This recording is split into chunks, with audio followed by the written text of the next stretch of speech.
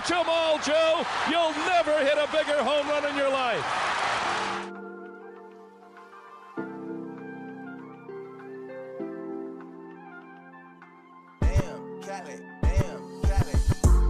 Hey, what's up, everybody? Welcome back to episode 4 of Touch 'em All podcast. I'm Jordan Leopold here with Alex Horowitz.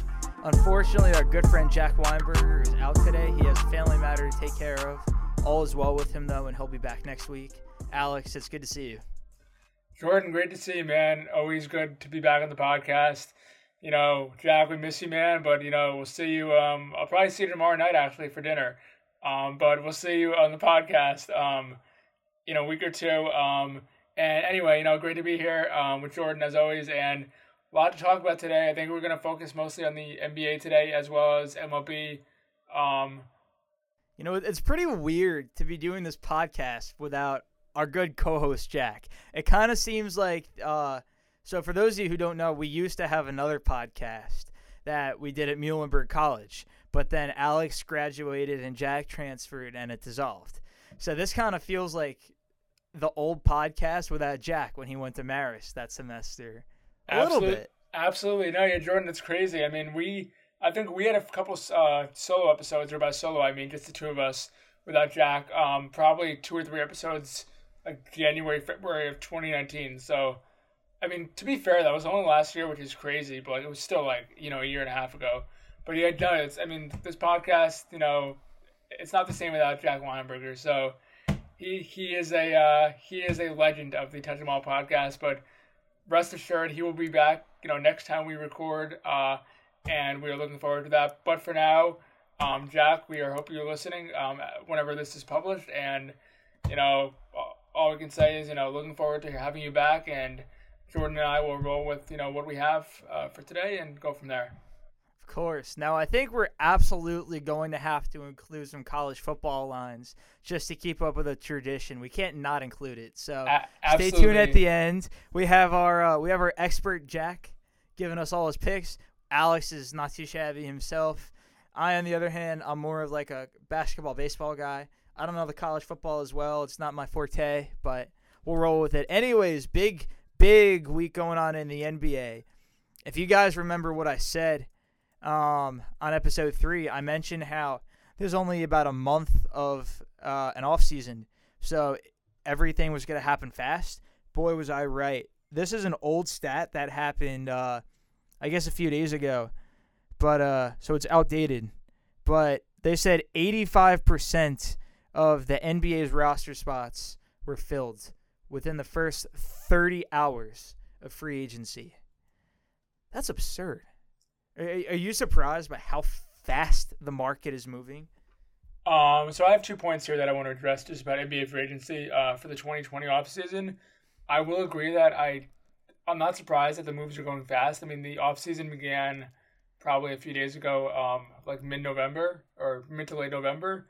And meanwhile, the season begins on December 22nd, I believe. So that's roughly a month of an offseason. And that's between free agency, NBA draft, training camp, and preseason. Normally you have... Training camp starts in a couple weeks. Yeah, exactly. So what I'm saying is you have training camp, draft, free agency, all within the same month. Normally that process takes, within 3 to 4 months, so it's more spread out. But going back to the point of our free agency, yes, everything is kind of jammed into one jam-packed week, 2 weeks, whatever you want to call it. So I'm not surprised at the rate at which signings are being made. What I am surprised is that the contracts, and look, I know it's 2020, the world is evolving, the economy is evolving, contracts are getting larger than ever. The thing I'm kind of surprised about is the specific players that are getting these max deals. I'm just going to throw out a name. For example, one of the biggest deals of the offseason thus far was Brandon Ingram signing a max extension, re-signing with the Pelicans, 5 years, around $158 million. I'm no math whiz, but that's a lot of money. Look, Brandon Ingram, he was an all-star last year for the first time in his career. He was probably a contender for comeback player of the year. He had a kind of a shaky career with the Los Angeles Lakers, really reinvented himself down in the Big Easy. That being said, Jordan, like Brandon Ingram, no disrespect, he's a great player, but for him to get a 5-year, $158 million contract, is that kind of a testament to his amazing ability as a basketball player, or is that just saying like any average or any all-star player is going to get a max deal worth 150 mil plus in today's market. Look, there is no need to knock on Brandon Ingram. He's not an average player. He's one of the better players in the league. I believe he averaged 23-6 with the Pelicans. So when you say he reinvented himself, I don't think he reinvented himself. I think he just didn't flourish in the same kind of system with LeBron James, and he didn't mesh with the players the Lakers had and the different offensive schemes that the Lakers were running. I think he's in a better system, and he was given the chance to eat more minutes and expect to be that first or second scoring option on the young Pelicans team. So I think that's a testament to him, his work ethic, and obviously we saw the improvement. He made his first All-Star team this year. That being said, Ingram actually joined Ben Simmons and Jamal Murray as the 3 members of the 2016 draft class to get a max deal. And personally, I think all those guys are highly overrated. If you ask me the best guy out of that draft class, out of those 3, I would say Jamal Murray. I think they're all a bit overrated. Jamal Murray is the best player there. What do you think?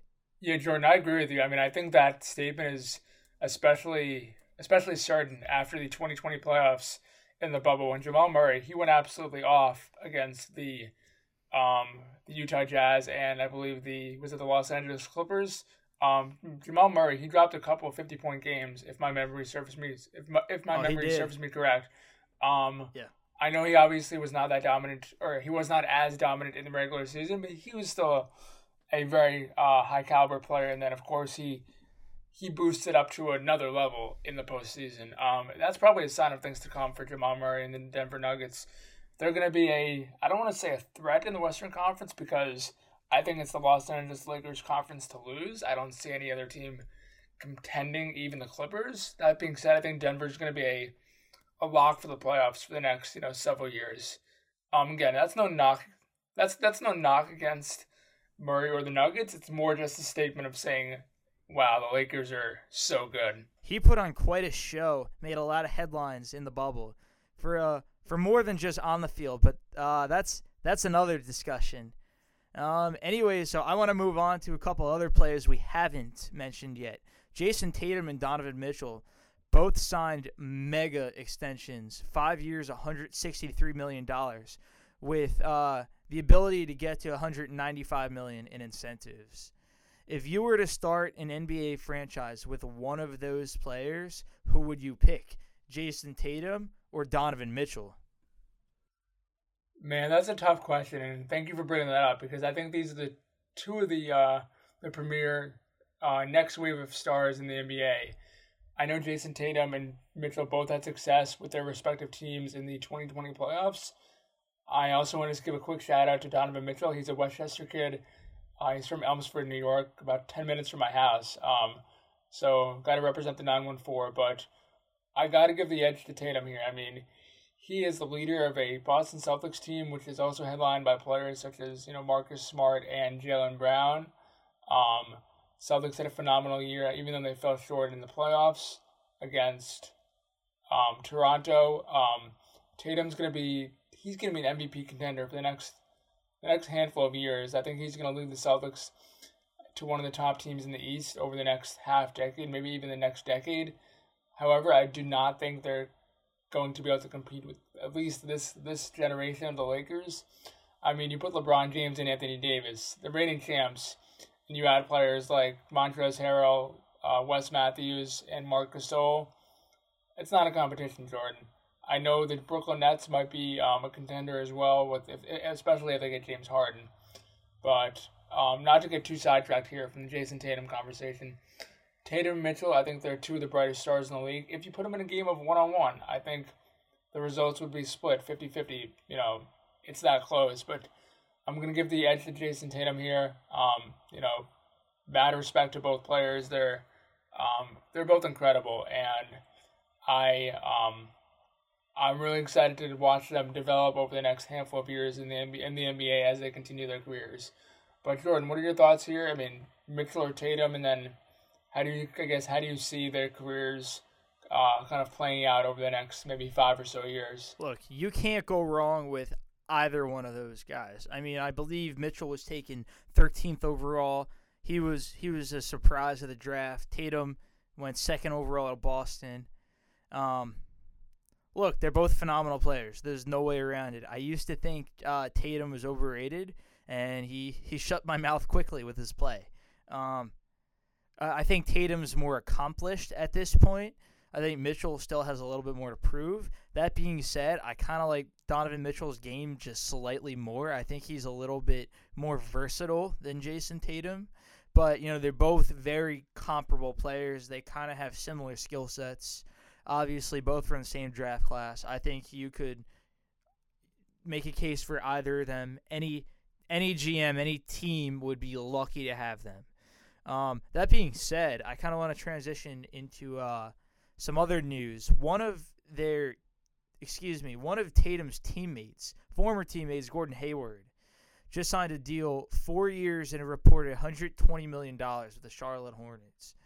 If you're Michael Jordan and the Hornets, aren't you a little bit concerned with Hayward's injury past?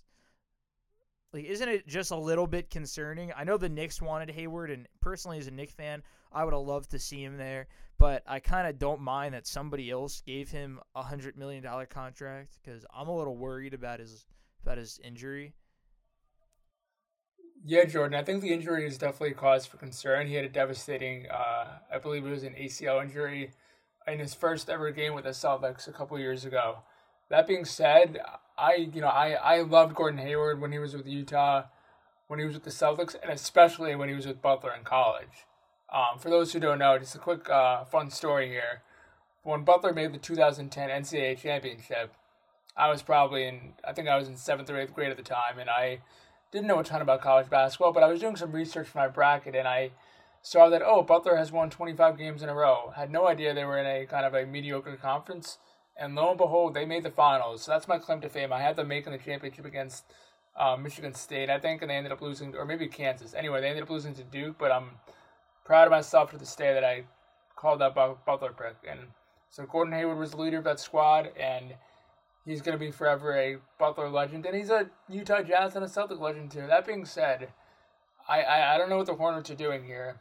I mean, Gordon Hayward, I know he's still a young player, but I think the peak of his career is probably past. I think he probably peaked in Boston, and he's kind of on the downhill. I mean, credit to him.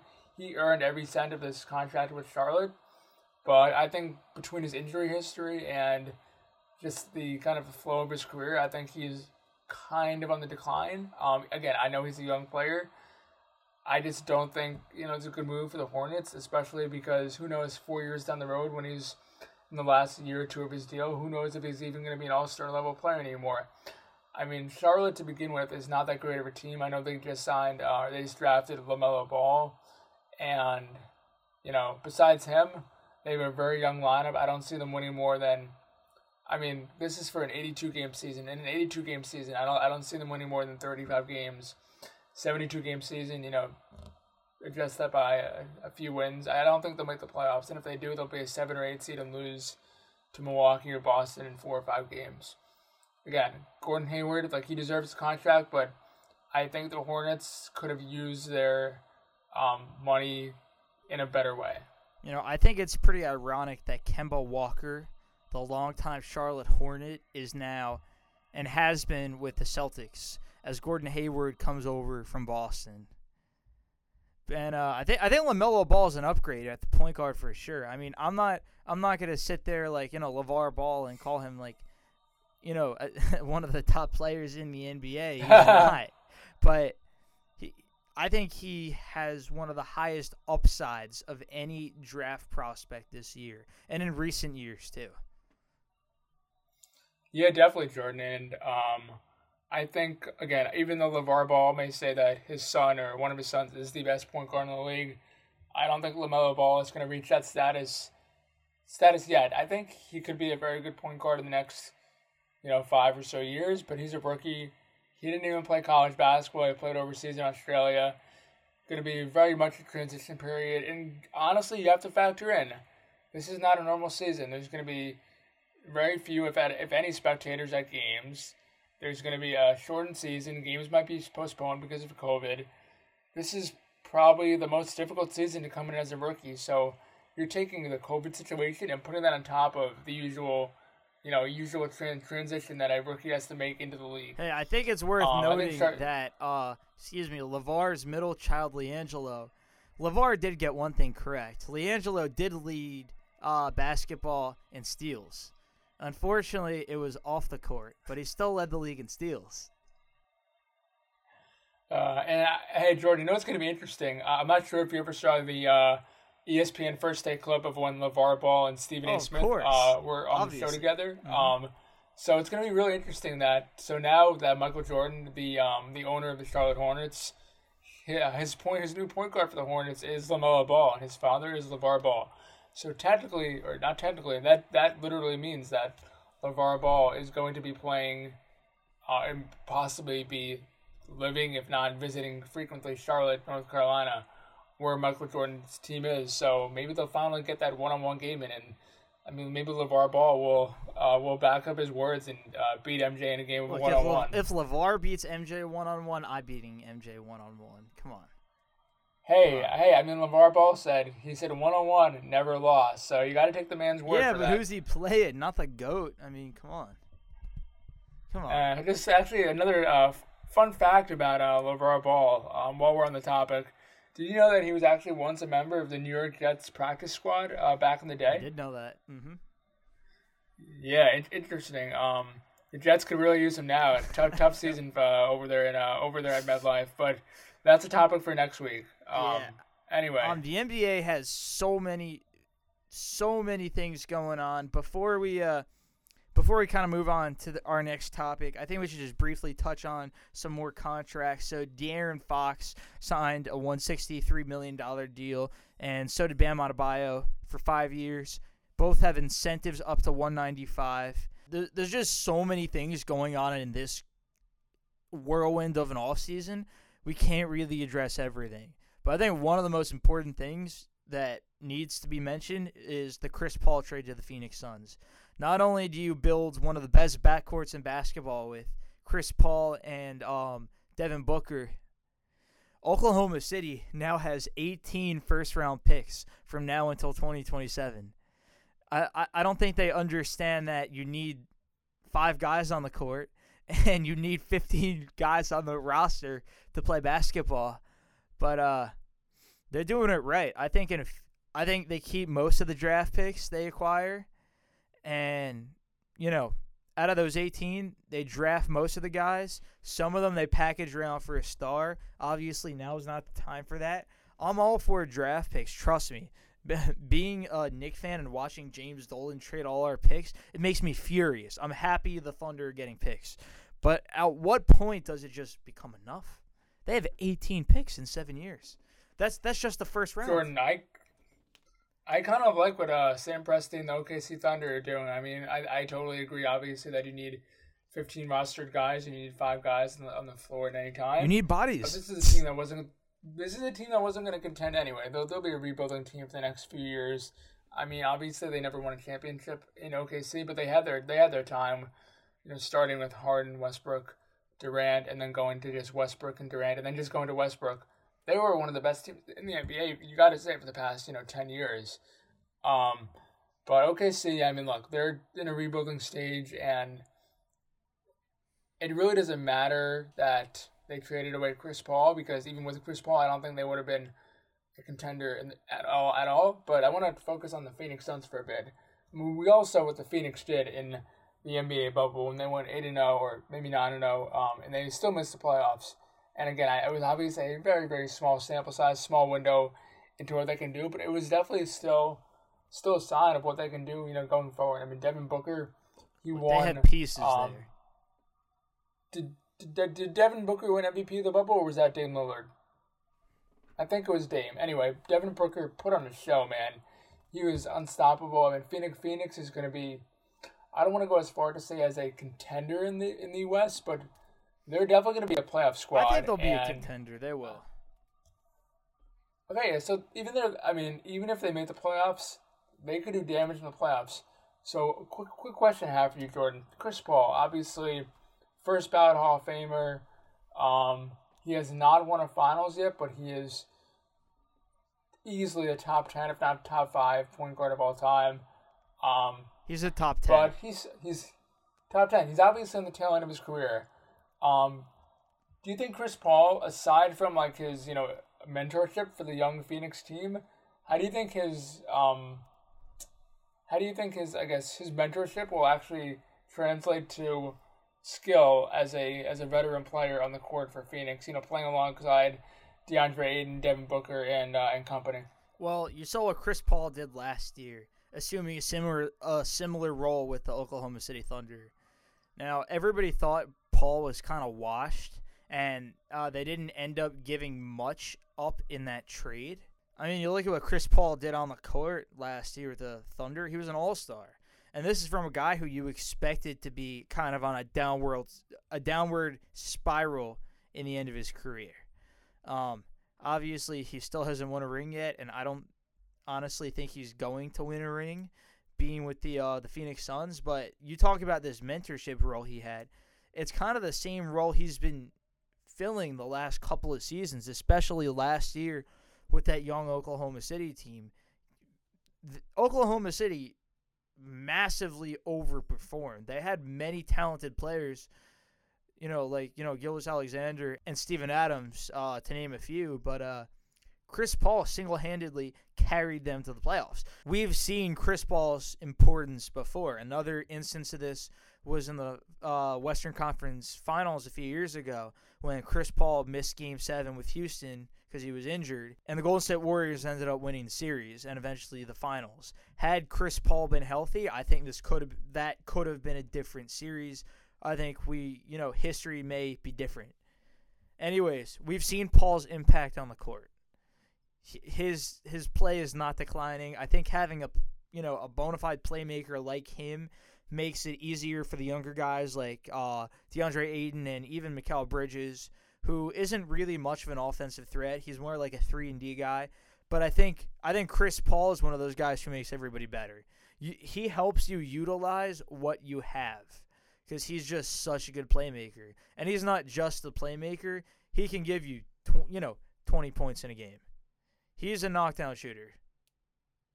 Yeah, no, I didn't mean to say that he's not a good player anymore. I just think that he's not only a superstar anymore. Yes. And while he is still a great player, Chris Paul is on the decline, but he's aging very well. Oh, absolutely. I think at this point in his career, where he's a seasoned veteran, he has so much to offer just from the mental side of the game. Yeah. To one of the youngest teams in the league. Alex, one thing I want to just touch up on quickly before we change subjects. So, I'm sure most Warrior fans know that Klay Thompson is probably out for the season. Given Thompson's injury, it led many to speculate why the Warriors picked James Wiseman instead of LaMelo Ball, who they could have slid in at the guard to pair with Stephen Curry. I kind of have 2 points here. Is there anything that really shocked you about the NBA draft this year? And do you think that Golden State made the right call selecting James Wiseman? So in terms of shocks in the draft, I mean, no pick is going to go not every pick is going to go as you expect, but overall, no huge shocks for me. I think you might be a little more in tune with the college basketball game than I am, so while I know the top prospects, I wouldn't call myself a bona fide expert on those players. That being said, I think you got to look at it from the term of, look, Golden State's, while they want to win now, they're looking at this long term too.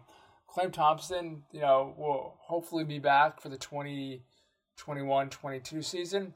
So, but you're also drafting a player in the draft, for the long term. You're not just drafting a player for the short term. Of course, if they wanted to only focus on 2021, then they probably would have drafted LaMelo Ball. But you draft James Wiseman, who is for a while considered the first overall prospect in the 2020 class. He's going to fill a hole at center for Golden State. They haven't had a premium center in a while. I know they had Andrew Bogut. I guess Draymond Green is kind of he's kind of a hybrid power forward center, but they haven't had a true dominant big man in a while. So you plug Wiseman in at center, along with Steph Curry, Andrew Wiggins, Draymond Green. They just signed Kelly Oubre. This is going to be a 50-win team, Jordan. I know Golden State obviously fell flat last year because Steph was out for the year, Clay was out for the year. They lost KD. It was very much a transition year. Do not think of last year as the future of Golden State. It was a bump in the road. Golden State will be back. I can see them being a 4 or 5 seed in the West. Don't think they'll be a contender for the finals, but they'll be in the mix. Come June and July for the Western Conference playoffs. So I think James Wiseman, he's gonna be really good. And look, LaMelo Ball is gonna be great also. But please look at this. If you're a Golden State Warriors fan, look at this from the perspective of long term. Again, we know Klay Thompson's out for the year. It's a very awful injury, and we are wishing the best to Klay Thompson. But he will hopefully be back for the following season. And at that point, hopefully James Wiseman is progressing as a player. So then you plug Thompson into the lineup. Then you have Steph, Thompson, Wiggins, Draymond, and James Wiseman. That's probably one of the best lineups in the NBA. I mean, what do you think? Look, here's the thing with Golden State. So obviously, I believe that if Anthony Edwards was still on the board, they would have taken him. Edwards went number 1 overall. What strikes me the most is that since Steve Kerr took over the Golden State Warriors, they haven't ran out a true center. It's really been small ball. And I'm not counting that little trial, that little period where DeMarcus Cousins started a few games. I'm not counting that. They thrive under small ball. Golden State is a perimeter-oriented team. They move the ball well. They move in the transition well. That's what they do. They just run up and down the court. I don't think that Kerr is used to playing with a true, 90s style big man on their roster. And I'm not necessarily saying that Wiseman is going to become that center, and I'm not saying a rim protector doesn't help your game. I think, rim protection is something that's underappreciated in today's game, and it's viewed as old school. Kind of like Dwight Howard in that era, Rudy Gobert. Rudy Gobert is like the last rim protector we have. And, thankfully Bam Adebayo is kind of taking on that role as rim protector. Anyways, I think it's good that they have a true big man. But I think Steve Kerr and the Warriors, especially, the core group of players, such as a Curry and a Draymond Green, that have been here and been used to Steve Kerr's system, they need to learn how to score in the post. Because, Kevin Durant, when he was a member of the Warriors, can score from all over the court. You don't have Kevin Durant. I know Andrew Bogut was like before Kerr's time, but even Bogut was not much of a scorer. Draymond Green is not a post scorer. He may think he's a post scorer, but he's not a post scorer. So I think having a low post option there is a good thing for the Warriors, but they need to figure out how to utilize it in order to succeed. It's going to take time, Jordan, and I already addressed the shortened off season for the 2020-21 NBA season. So look, it's not a short-term fix. It's going to be a long-term solution for the Golden State Warriors' future plans. I think that they are definitely a championship contender in the next maybe 5 or so years. Definitely not this year, but give the team time to gel, kind of develop chemistry, and the future of Golden State will be maybe as we know it in 2016, 17, 18, 19. Do you think the Golden State dynasty is over? That's an interesting question, because it depends how you look at the dynasty. For example, I'm going to do a crossover reference to another sport here. What do you call the Giants, the San Francisco Giants of 2010 to 14 a dynasty? Yes. Keep in mind they won the World Series in 10, 12, and 14, but in 2011, in 2011, 13, they were awful. So would you call a team a dynasty that won 3 years, but the middle 2 years they were awful? And baseball is a much different sport. Kansas City, when they beat the Mets in 15, were one of the very few recent back-to-back World Series teams.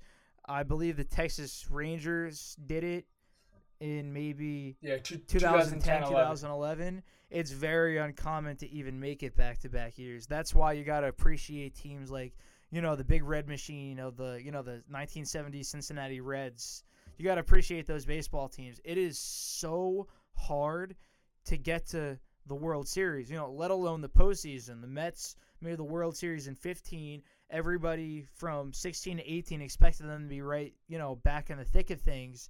And here we are, and they were, tied for last in the East. We're getting off topic, but anyways, I think they're different sports. I think if we're looking at MLB, 3 and 5 years is a dynasty. I think in any sport, 3 and 5 years is a dynasty. That being said, it's a little bit easier in the NBA. We saw the same Cleveland Golden State matchup for several years. I think it's more of like a powerhouse oriented league. It's easier to get to the playoffs. Or put it this way. If you're one of the top tier teams in the league, you have a clear path to the finals. If you're one of the bottom feeder teams, there's almost no surprises in the NBA. This isn't like the Miami Marlins sneaking into the playoffs this year. You generally have very little surprises. That being said, I was going to say, Jordan, and then I want you to continue your point. But just speaking of dynasties in the NBA, we have another impending dynasty with the Brooklyn Nets. No, and if the rumors are true of them signing James Harden, you pair him with KD and Kyrie. No. I think they would be better. I think they'd be better than Golden State was from 15 to 19. That wouldn't work. Tell me why. I will tell you exactly why. It's a very simple answer. No offense to you, Alex, but I think if you're like a 12-year-old middle school kid and you hear that James Harden's coming to the Nets to play with Kyrie Irving and Kevin Durant, you get excited. And, that would make me excited if I were a member of the Brooklyn Nets, if part of their fan base. But there's one reason why it just doesn't work. There's only one ball. And, I'm not even joking. Wait. How is that any different than when Durant, Klay Thompson, and Steph Curry teamed up? Klay Thompson was already used to being a second option. Those guys are all primary scorers, but, Thompson would be the main scorer on any other team. He was the number 2 option. Curry was the number 1 option from the get-go. The only difference is that he now had, some of the load carried off of his shoulders, given, if he had a poor night, he didn't have to worry about Durant scoring 25 or 30. He knew it was just going to happen. Getting Durant took pressure off Curry. And Curry is also, I guess that's kind of comparable to Kyrie. Obviously, he's kind of a scorer. Kyrie's more of a score-first guy, but they're both incredible playmakers.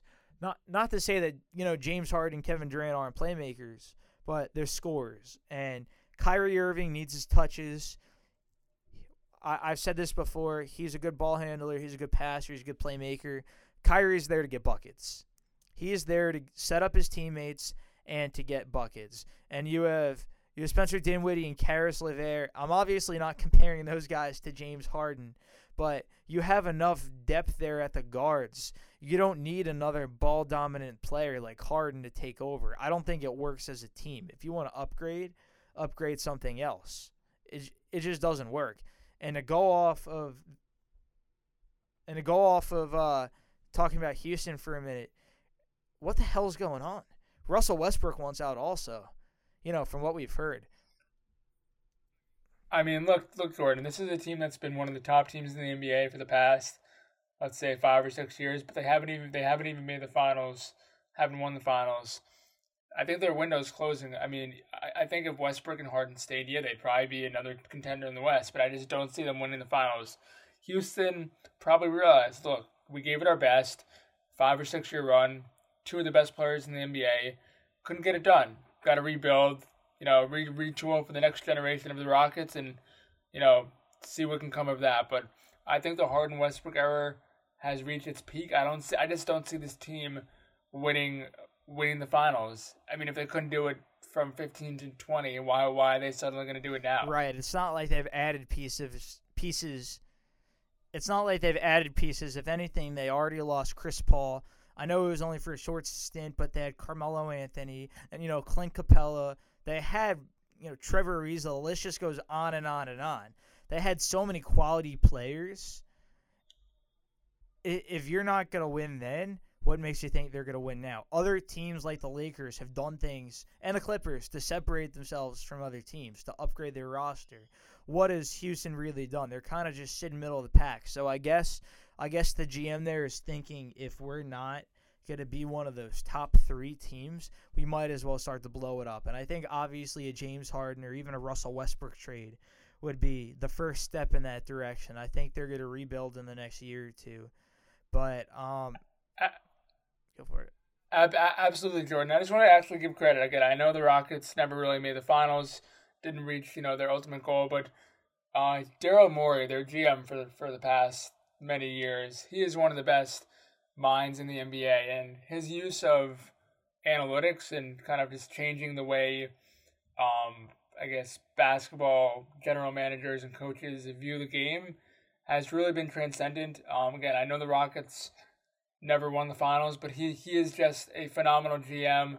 I've read a lot about his use of analytics and research and numbers, kind of almost like the money ball in a sense of the NBA. I know it's different because you can't really compare salary caps in the NBA and MLB, but he kind of very much invoked that philosophy of finding value where it was not very much seen by other teams. So I know, correct me if I'm wrong, but I believe he was.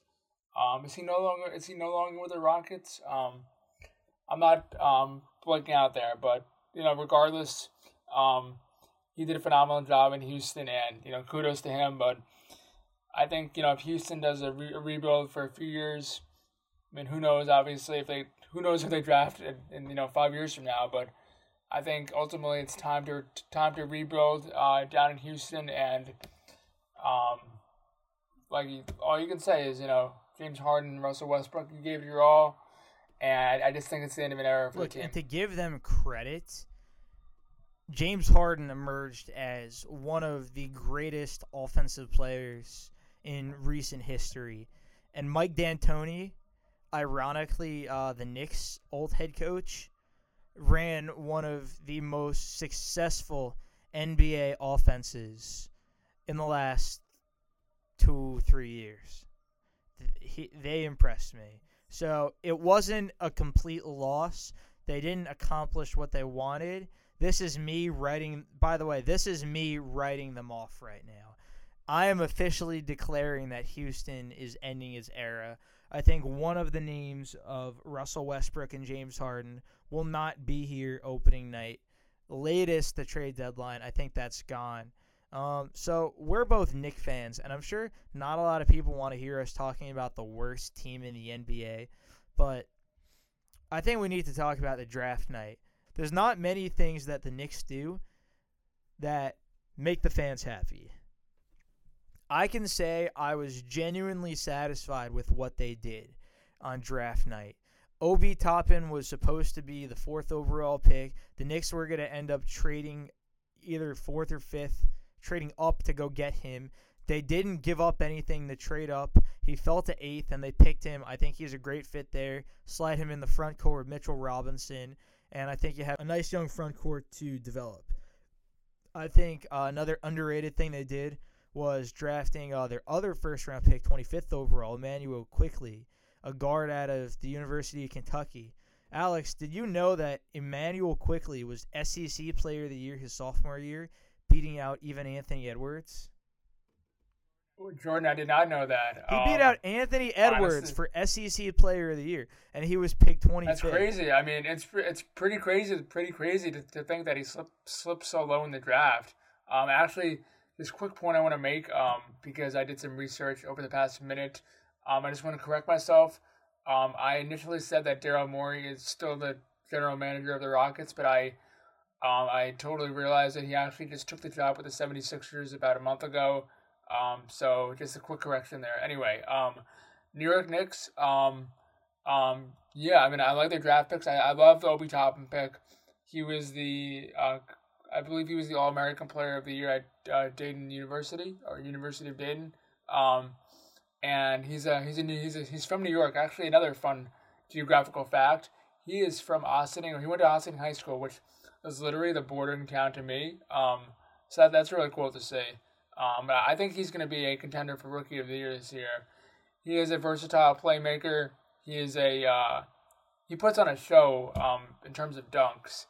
I think he's going to be a fan favorite at the Garden, even though if there are no fans at the games to begin the season, I think once the Garden can fill up, whenever that may be, I think he will be a household name in Manhattan. Ironically, I think one of the most exciting things the Knicks did was after draft night when they signed free agent undrafted guard Myles Powell out of Seton Hall. When I saw the tweet that Myles Powell was going to be a Knick, I called you. I started jumping up and down and screaming in my car. I can't believe this guy went undrafted. Him and Marcus Howard. Marcus Howard out of Marquette, obviously, the sharpshooting guard. I think the two of them combined for 5,000 college points. That's like ridiculous. And, Marcus Howard went on to sign with the Denver Nuggets. I'm sure he'll start in the G League. Myles Powell still has a mountain of point guards to pass for playing time. Like, if you look at the depth chart now, I'm sure that he's behind guys like Frank Ntilikina and Elfrid Payton, the recently acquired Austin Rivers, just to name a few guys. He's probably the fifth point guard on our list. So if I had to guess, he's going to start in Westchester. But look, Powell's a local guy from Trenton, New Jersey. All the Seton Hall fans got to watch him put on shows and hit 40-foot bombs. Powell's an electric scorer. It's just something the Knicks haven't had. And I think at his ceiling, he can be like a poor man's version of like a J.R. Smith or even like a John Starks. I know that he's not going to make much of an NBA impact in the beginning because I don't think he's going to be in the league. I think he'll be in Westchester. But personally, it excited me. And I think it excited a lot of fans.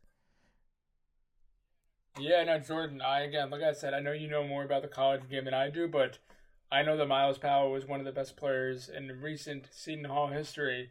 And actually, when you called me last week, one of the names I threw out as a comparison, this is really a throwback, was Landry Fields. I mean, kind of a shooting guard, good scorer, but not a star player. Again, crazy. I don't know if that's a crazy comparison. I just kind of threw a name out there. I know you mentioned Iman Shumpert. Are those a couple guys you can see maybe as solid comparisons for Powell as he begins his Knick career? Honestly, no. I don't think either one of those. Right, I don't think either one of those are comparisons really. And no, that's totally okay. I want to hear again. I know you're more knowledgeable about college ball anyway. So, what's your prognosis for his young career? Look, one of the things that is known about Myles Powell is that he doesn't always take the best shots. You ever see J.R. Smith take like a ridiculous contested shot from 30 feet out and he fades back and everybody's shaking their head and going, what the hell's he doing? Sometimes I kind of get that from Myles Powell. So, he was one of the best players in the Big East and in college sports, but he kind of does. You question his shot taking sometimes. I think similar comps for him, maybe Jimmer Fredette. Honestly, I think he could be a John Starks. I think his ceiling is John Starks. He's explosive. He is a good passer, but shooting's his game. I think he's a volume scorer. Obviously, I went to see him in person several times, and the last time I was at a game, it was actually Jack and I. Powell didn't really shoot well. I think he only had 4 points at halftime. He ended the game with 25, and that was a bad night for him. My point being this, Powell is a very good volume scorer. It's just whether or not the Knicks want to give him enough touches. Because you're going to have to accept that he's probably going to shoot, 1 or 2 of 9 from 3 if you give him enough touches. In all honesty, the inefficiency that we saw out of Powell recently kind of reminds me of like a Tim Hardaway Jr. or, as much as I hate to say it, R.J. Barrett last season. I don't think those are like great comparisons. I'm still sticking with the J.R. Smith, maybe John Starks, a couple of former Knicks. I think Powell's a special player, but he's got to become a more efficient shooter if he wants to see NBA minutes. Absolutely, Jordan. I think that is a great analysis, and hopefully he can develop when he's playing down in Westchester. Again, shout out to the 914 Westchester Knicks. But yeah, hopefully he can develop down with the Westchester Knicks in the G League and earn his way up to the NBA. Exactly. Now there's so much more we can talk about with the New York Knicks and the NBA as a whole. I think we're gonna just make you all tune in next week if you want to get the rest of our take along with Jack.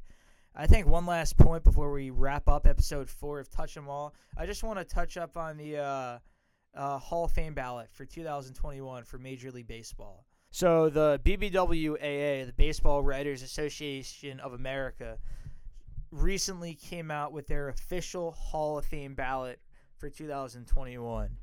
Now, obviously, you have returnees such as Barry Bonds, Roger Clemens, etc. But I'm going to read you some of the names of the first ballot players, the guys on here for the first time. And then I want to hear your thoughts. Those players are Michael Kadire, LaTroy Hawkins, oh my God, Nick Swisher, A.J. Burnett, Shane Victorino, Aramis Ramirez, Barry Zito, Dan Herron, Torrey Hunter, Mark Burley, and Tim Hudson. Alex, what's your take? I mean, initial observation, none of those guys scream Hall of Famer to me. I mean, especially when we're comparing guys like like Barry Bonds, who are all of the PED guys. And look, I don't think they should be in the Hall of Fame either, but in terms of talent, those guys definitely outweighed any of these new guys. I mean, look, nothing against Barry Zito, Torrey Hunter, Nick Swisher, and the rest of the first ballot players, but I don't really see a case. Well, especially for first ballot, definitely not. But I don't see any of those guys making it at all. I mean, they all had solid careers. I mean, I think the one guy, or maybe the two guys who might have a case, Barry Zito and Tim Hudson. I mean, especially Tim Hudson. I know he was a star for the Oakland A's early 2000s. And Barry Zito somewhat as well. Torrey Hunter, he a few very solid years with Minnesota and Anaheim. Nick Swisher, he bounced around between White Sox, Oakland, Yankees. Again, solid hitter. Aramis Ramirez, again, great player with Milwaukee and Chicago Cubs. You're naming some really great players here, Jordan, but do any of these players scream Hall of Famer to you? I mean, Hall of Famer. This is the Hall of Fame in which only one player ever has been unanimous, Mariano Rivera. So if only one player out of hundreds of amazing baseball players, over 100 years of history, have been unanimous, this is obviously a very selective group. I mean, keep in mind that Derek Jeter also was one vote shy of unanimous. So some of these voters out here are very critical of what a player's career resume needs to be in order to make the Hall of Fame. But again, I would have to do some further thought of it. Also, I don't have a vote, so it's not like I'm submitting a vote here. But just as a baseball fan of the game, I just don't see these players earning entry into Cooperstown. And like I said, don't even first ballot, man. That's not even a consideration for these guys. Only the best of the best make first ballot. And I don't see any of those names stacking up there. However, One name who I do want to mention, and this could just be a short conversation because I know we're planning on wrapping up the podcast soon. Barry Bonds. I mean, all time home run king. You all know the story.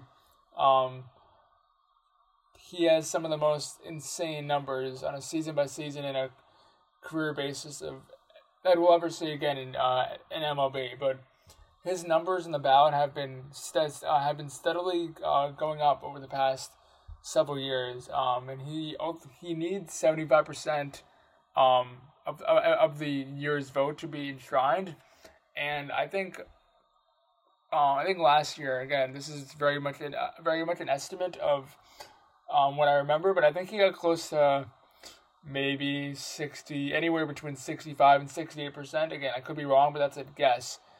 That's pretty close to 75%. And again, he's been climbing upwards.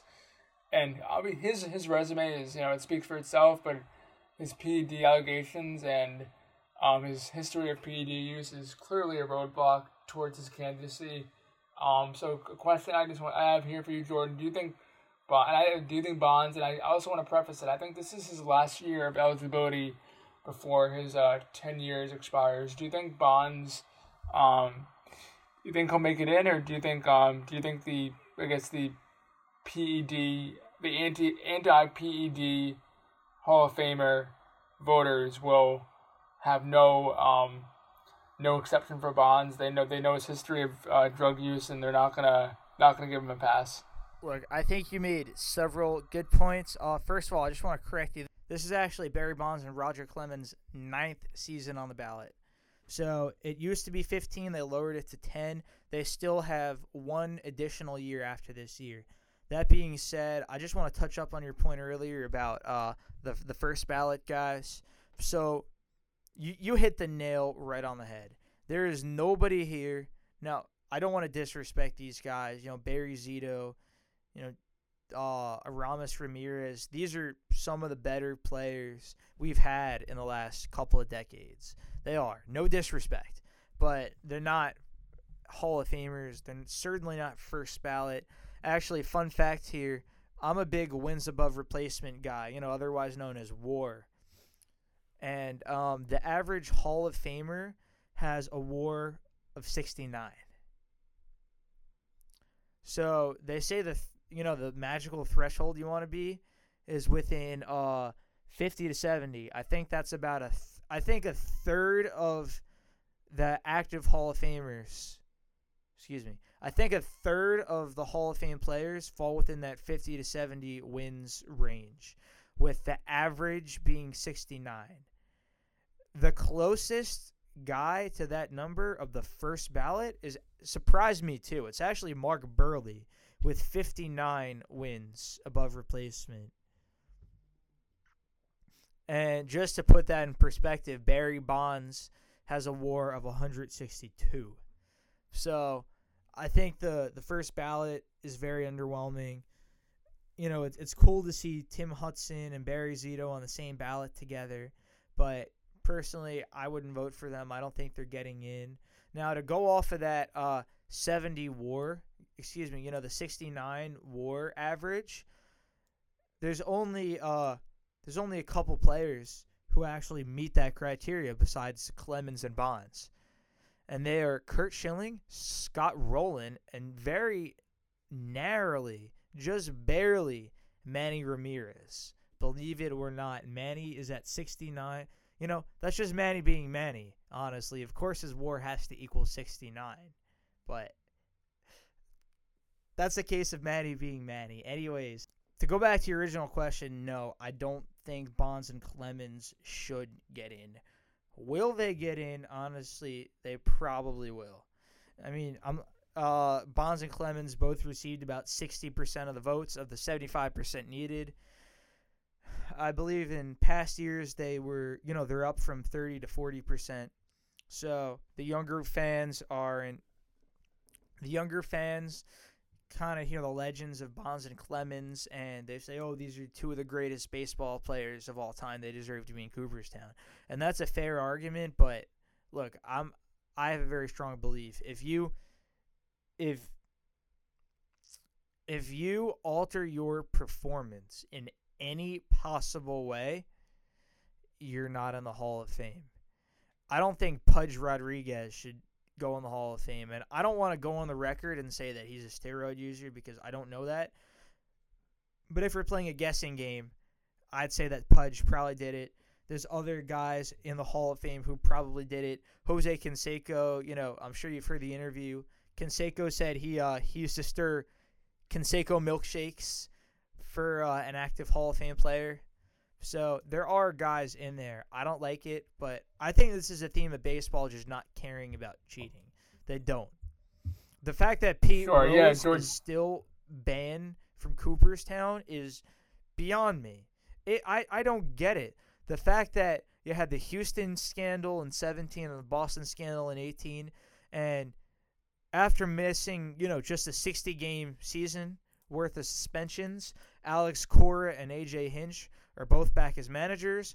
All the players got bonuses, and, Houston and Boston keep their championships. Nobody bats an eye. I think nobody cares about cheating anymore. Well, Jordan, I will say, and this is kind of more of a longer conversation that we could have on another podcast, but do you think the Astros cheating scandal will ultimately diminish any Hall of Fame chances?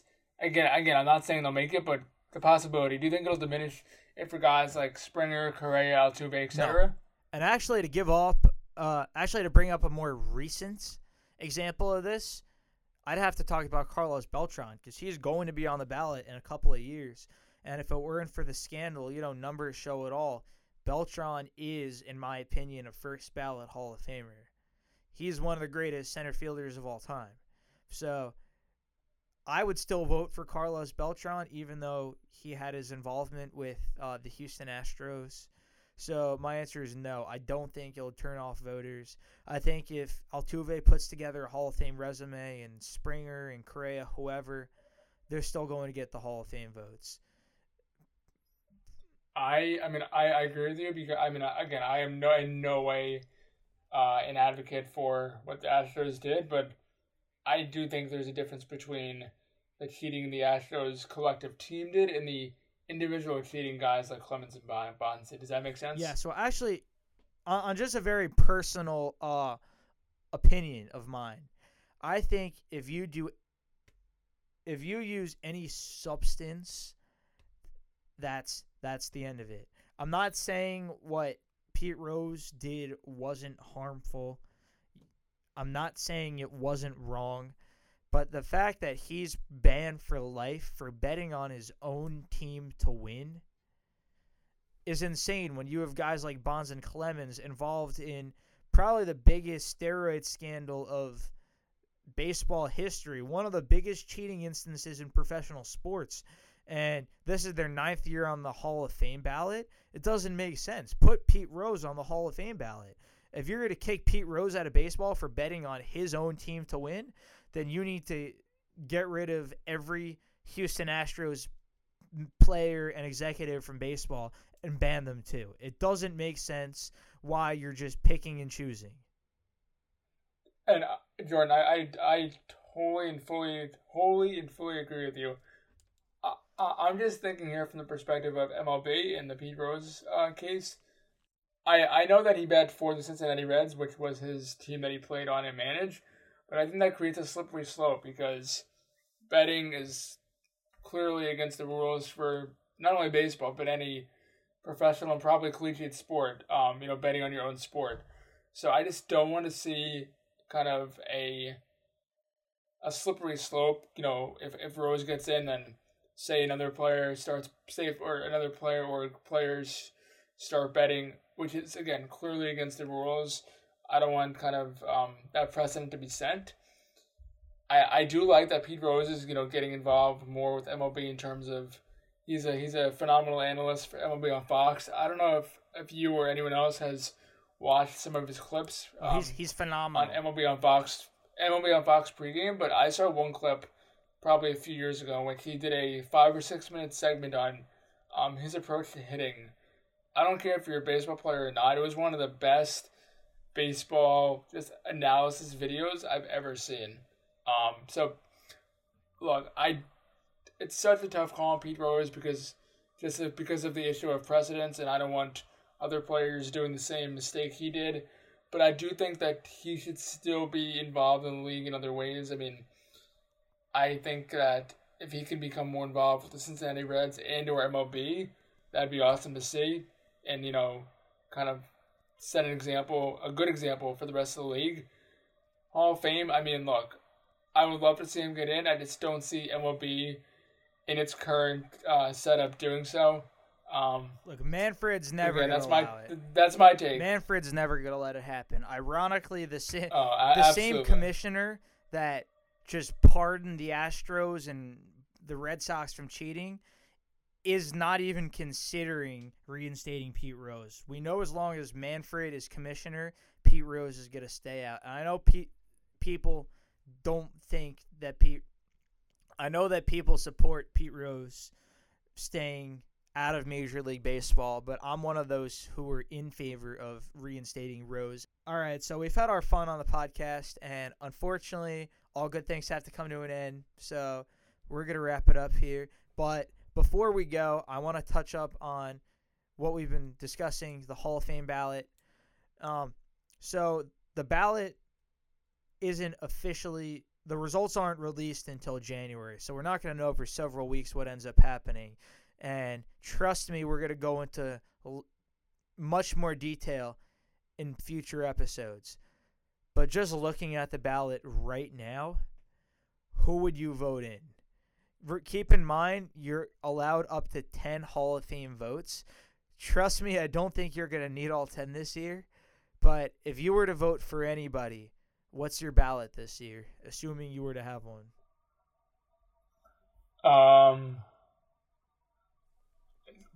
This is a tough question because I don't want to break my stance on PEDs. I don't want to vote for any of the PED guys. That eliminates, Manny Ramirez, Bonds, Clemens, etc.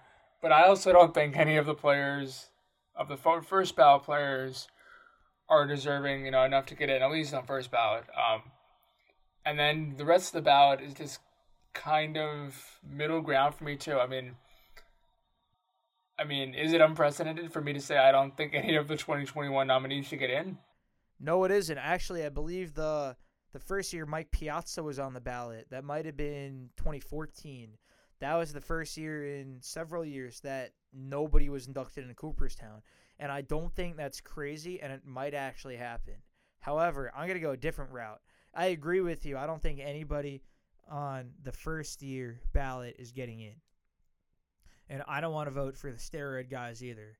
I don't think anybody in between is a surefire Hall of Famer. But if I had a vote, I would vote for the following players who are underappreciated by many.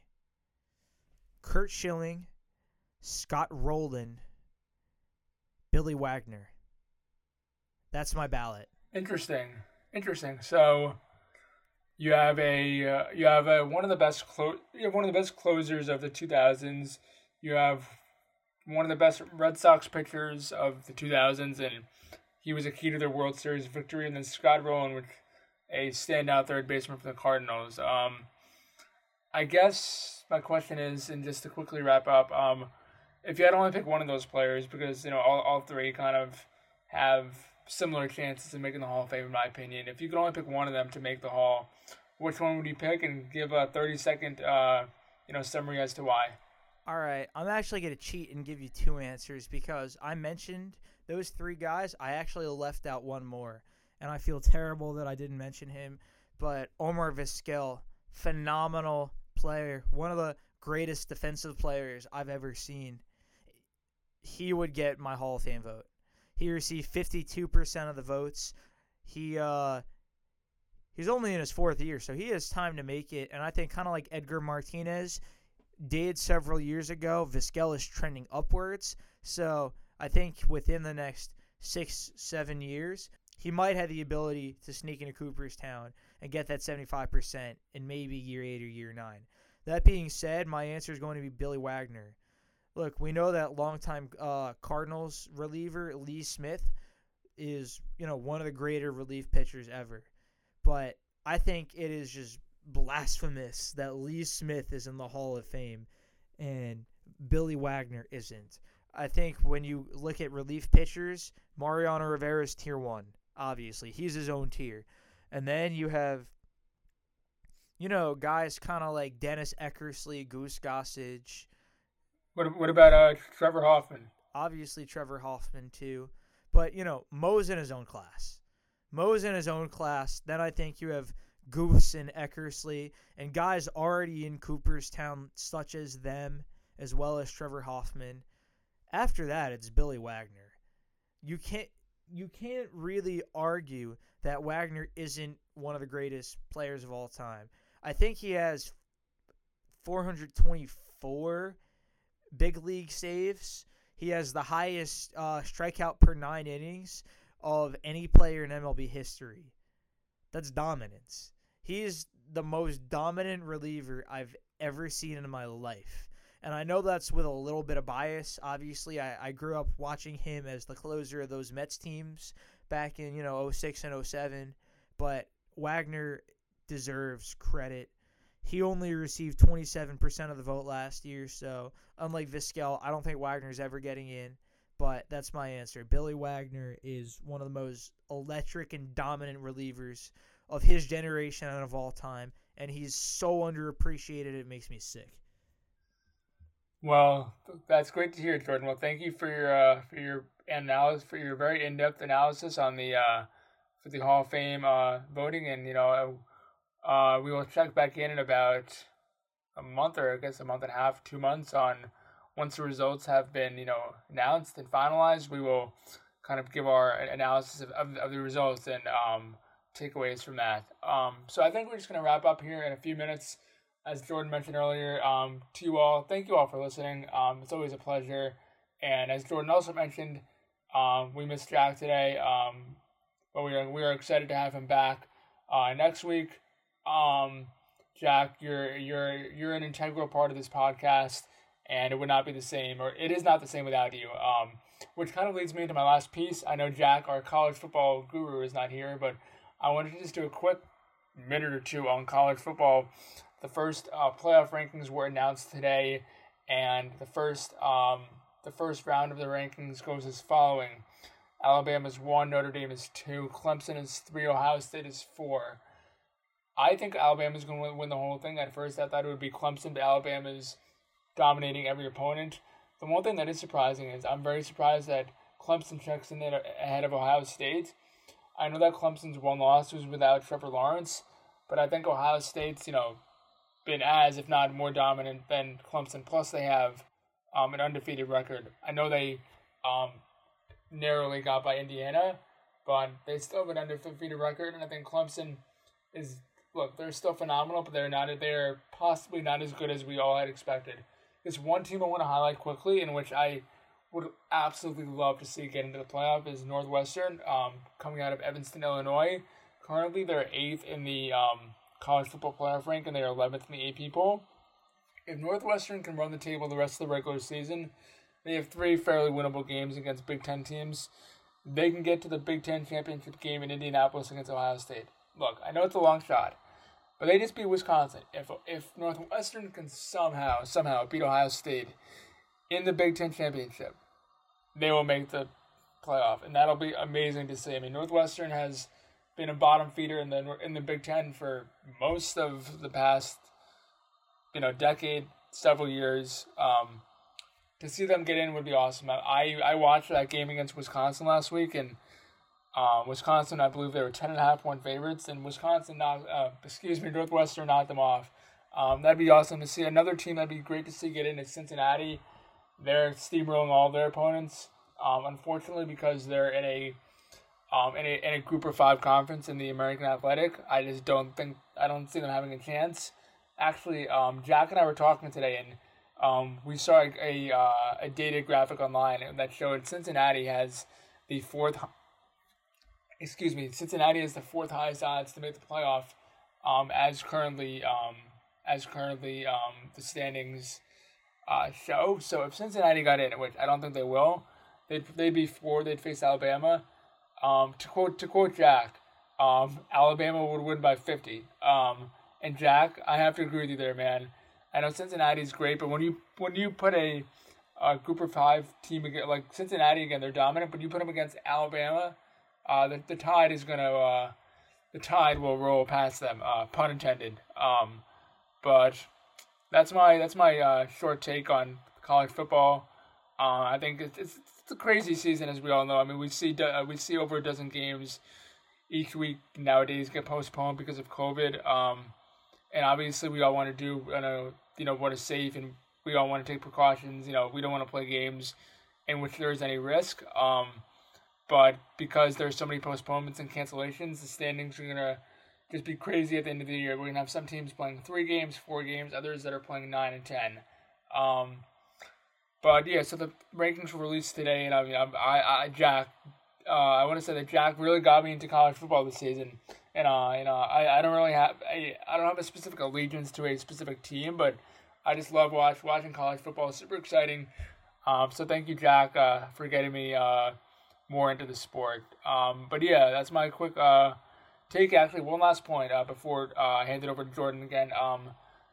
I also really like BYU. They're, I think, 8-0 now, but they're ranked 14 in the poll, which I think is ridiculous.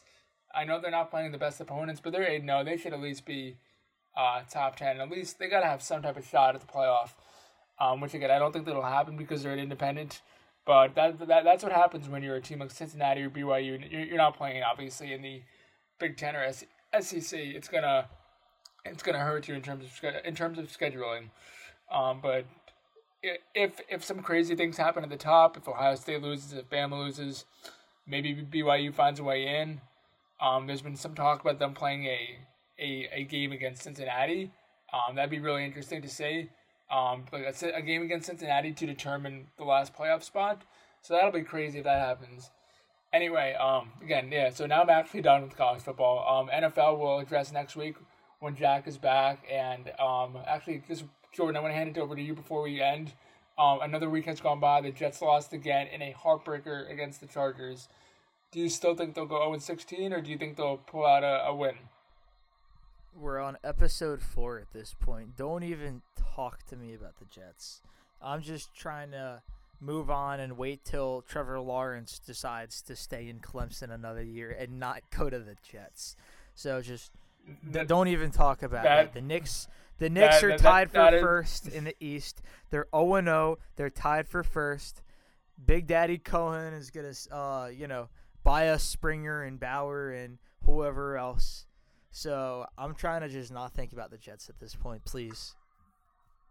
Jordan, I know you're a passionate Jets fan, but that's hilarious, and I think you have the right attitude. Just look ahead to the 2021 season, and I guess all we can say is, moving on. And look, the Knicks are undefeated. Let's just roll with that. Yeah, and all we can say is we got to move on, and good riddance to the 2020 Jets. But yeah, again, awesome episode. Again, not the same without Jack Weinberger. We miss you, man, but, we'll see you soon back on Touch Them All podcast for episode 5. Anyway, Jordan, this has been fun. Like you said, really, really reminded me of the days back in Walson Hall in Muhlenberg, recording in the radio studio. It's been a while, but always a pleasure, bro. Looking forward to episode 5, and like you said, lots to look forward to. It's still early in the NBA and the MLB offseason. Exciting times ahead in the sports world. Anyway, guys, this is Alex Horowitz signing off, and I will speak to you next time. All right, take care. Yeah, man, this has been a lot of fun. This is one of the few bright spots of being stuck in COVID and having to miss my fall semester at Muhlenberg. This is one of the lone bright spots, so I'm genuinely thankful for you and Jack and for all the listeners out there. This is really the highlight of my week. So thank you guys for tuning in, and I hope you'll be back with us next week. You can listen to us on Anchor.fm, on Spotify, on Apple Music, and pretty much anywhere podcasts are available. All you have to do is search Touch 'Em All Podcast, and you'll find us. Once again, we appreciate each and every one of you. Thank you for tuning in. For Alex Horowitz and Jack Weinberger back home, this is Jordan Leopold signing off. Have a good night.